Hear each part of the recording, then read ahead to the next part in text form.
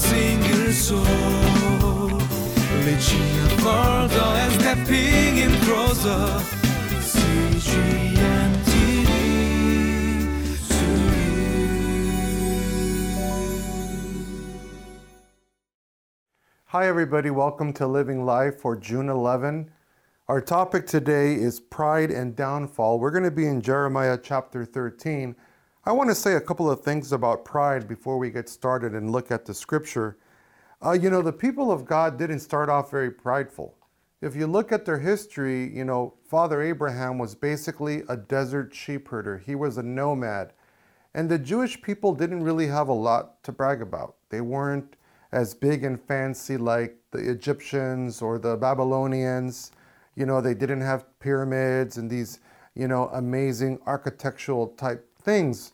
They were a desert people. They were very humble, and what they had was God. They had the Torah. They had the law of God.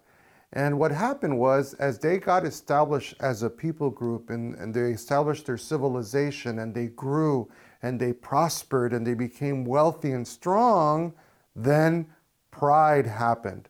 And that's what the lesson is about today. We're going to be looking about how pride can sneak into our lives and how pride can bring us down, because scripture tells us in Proverbs that pride cometh before the fall. So this is a very important discussion that we'll be having today. So without further ado, let's look at the scripture, and we're going to be in Jeremiah chapter 13.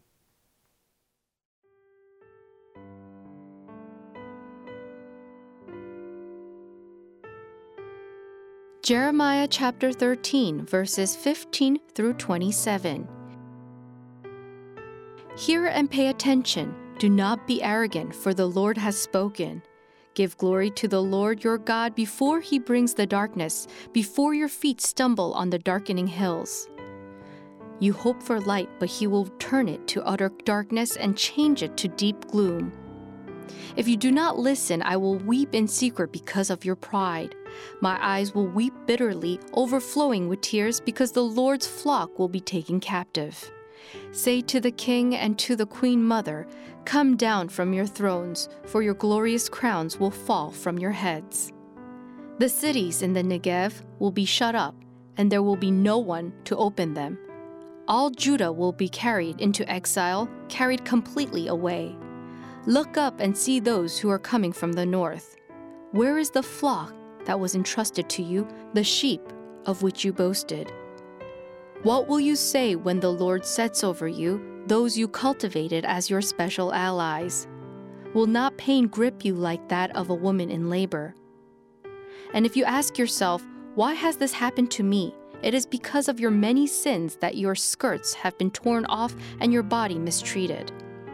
Can an Ethiopian change his skin, or a leopard its spots? Neither can you do good who are accustomed to doing evil. I will scatter you like chaff driven by the desert wind. This is your lot, the portion I have decreed for you, declares the Lord, because you have forgotten me and trusted in false gods. I will pull up your skirts over your face that your shame may be seen. Your adulteries and lustful neighings, your shameless prostitution. I have seen your detestable acts on the hills and in the fields.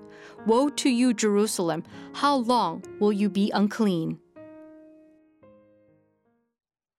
I'm really excited to get started on our discussion about pride, and we need to go ahead and just, pull the Band-Aid off and, just jump right into this subject of pride. And what's interesting about the subject of pride is that most people are unwilling to admit that they have pride. Most of us, we see ourselves as humble people. Humble is a godly attribute. Humility is next to godliness, And so none of us want to admit that we have pride, but pride is real, it's a big deal, and it can cause a lot of harm. There's a story of a runner who was running a race and he was in first place. He was winning and he was about to finish the race, and this runner had his arms up and the crowd was cheering, and he began to slow down because he got very proudful, and everybody was just giving him applause and accolades. And then all of a sudden, the person that was behind him ran past them, finished the race, and they won. So pride was his downfall. So it's something that we need to be careful about and watching for. So in our lesson today, the first thing I want to talk about is leadership. Leadership. The people of God had pride, but it all began with the leadership. It began with the king and the queen and even the prophets. The king and the queen had so much pride. They were worshiping other gods. They were living in beautiful palaces, and they had forgotten about God.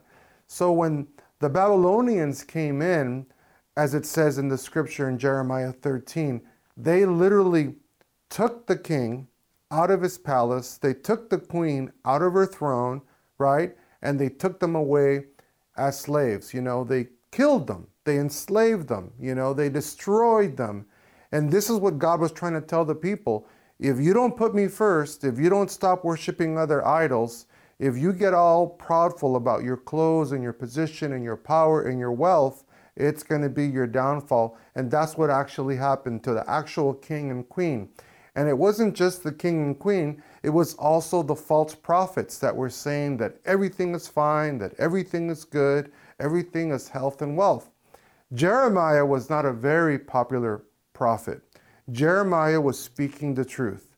Jeremiah was preaching that if the people do not change, that terrible things would come to happen to them. Nobody wanted to listen to Jeremiah. He was very disliked. The people threw tomatoes at him. They imprisoned him. They put him in jail. They put him in a pit. Nobody wanted to listen to Jeremiah. And he was the only one that was speaking the truth. He was the only one that was preaching God's word. The other false prophets were tickling the people's ears. They were telling the people what they wanted to hear.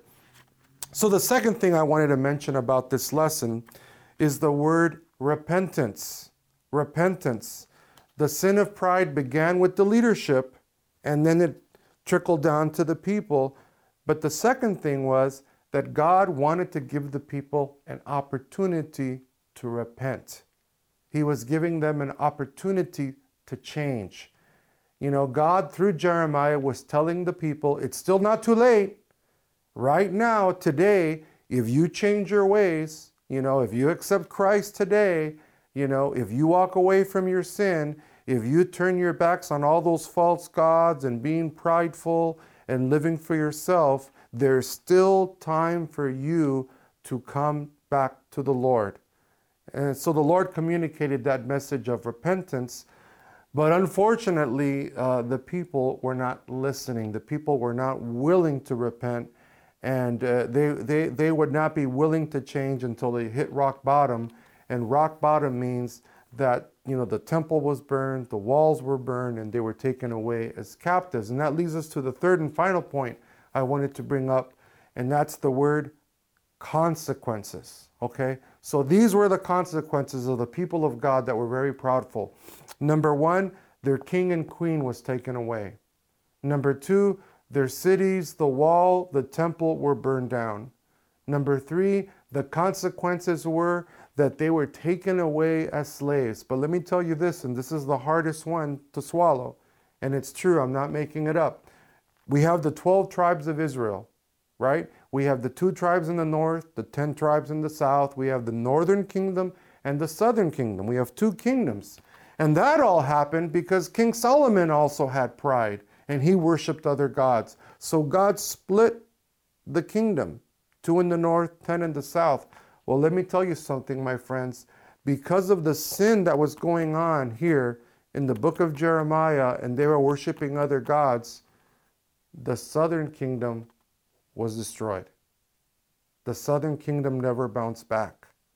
The southern kingdom was gone from the face of the earth.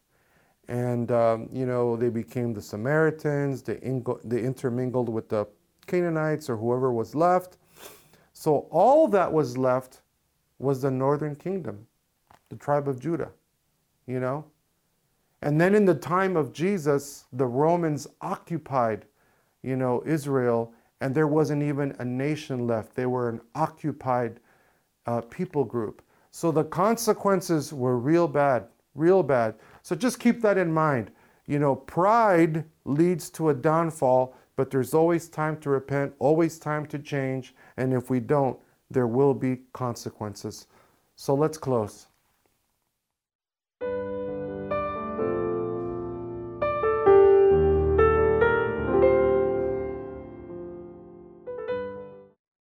You know, as we pray today, we need to consider, what's the remedy for pride? Because pride isn't good. Pride isn't good for us. It's not good for the people we work with. It's not good for the people that we're married to or our children. It's just not good to be a proudful person. It puts people off, and there's consequences to that. And the remedy for pride is humility. And when you think of humility, you think of the example of Jesus Christ. Jesus said, I did not come to be served, I came to serve.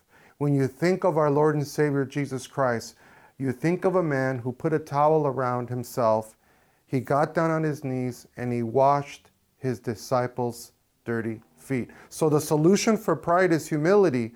And let me tell you, friend, humility, that's Jesus Christ. So let's follow his example. So let's pray right now.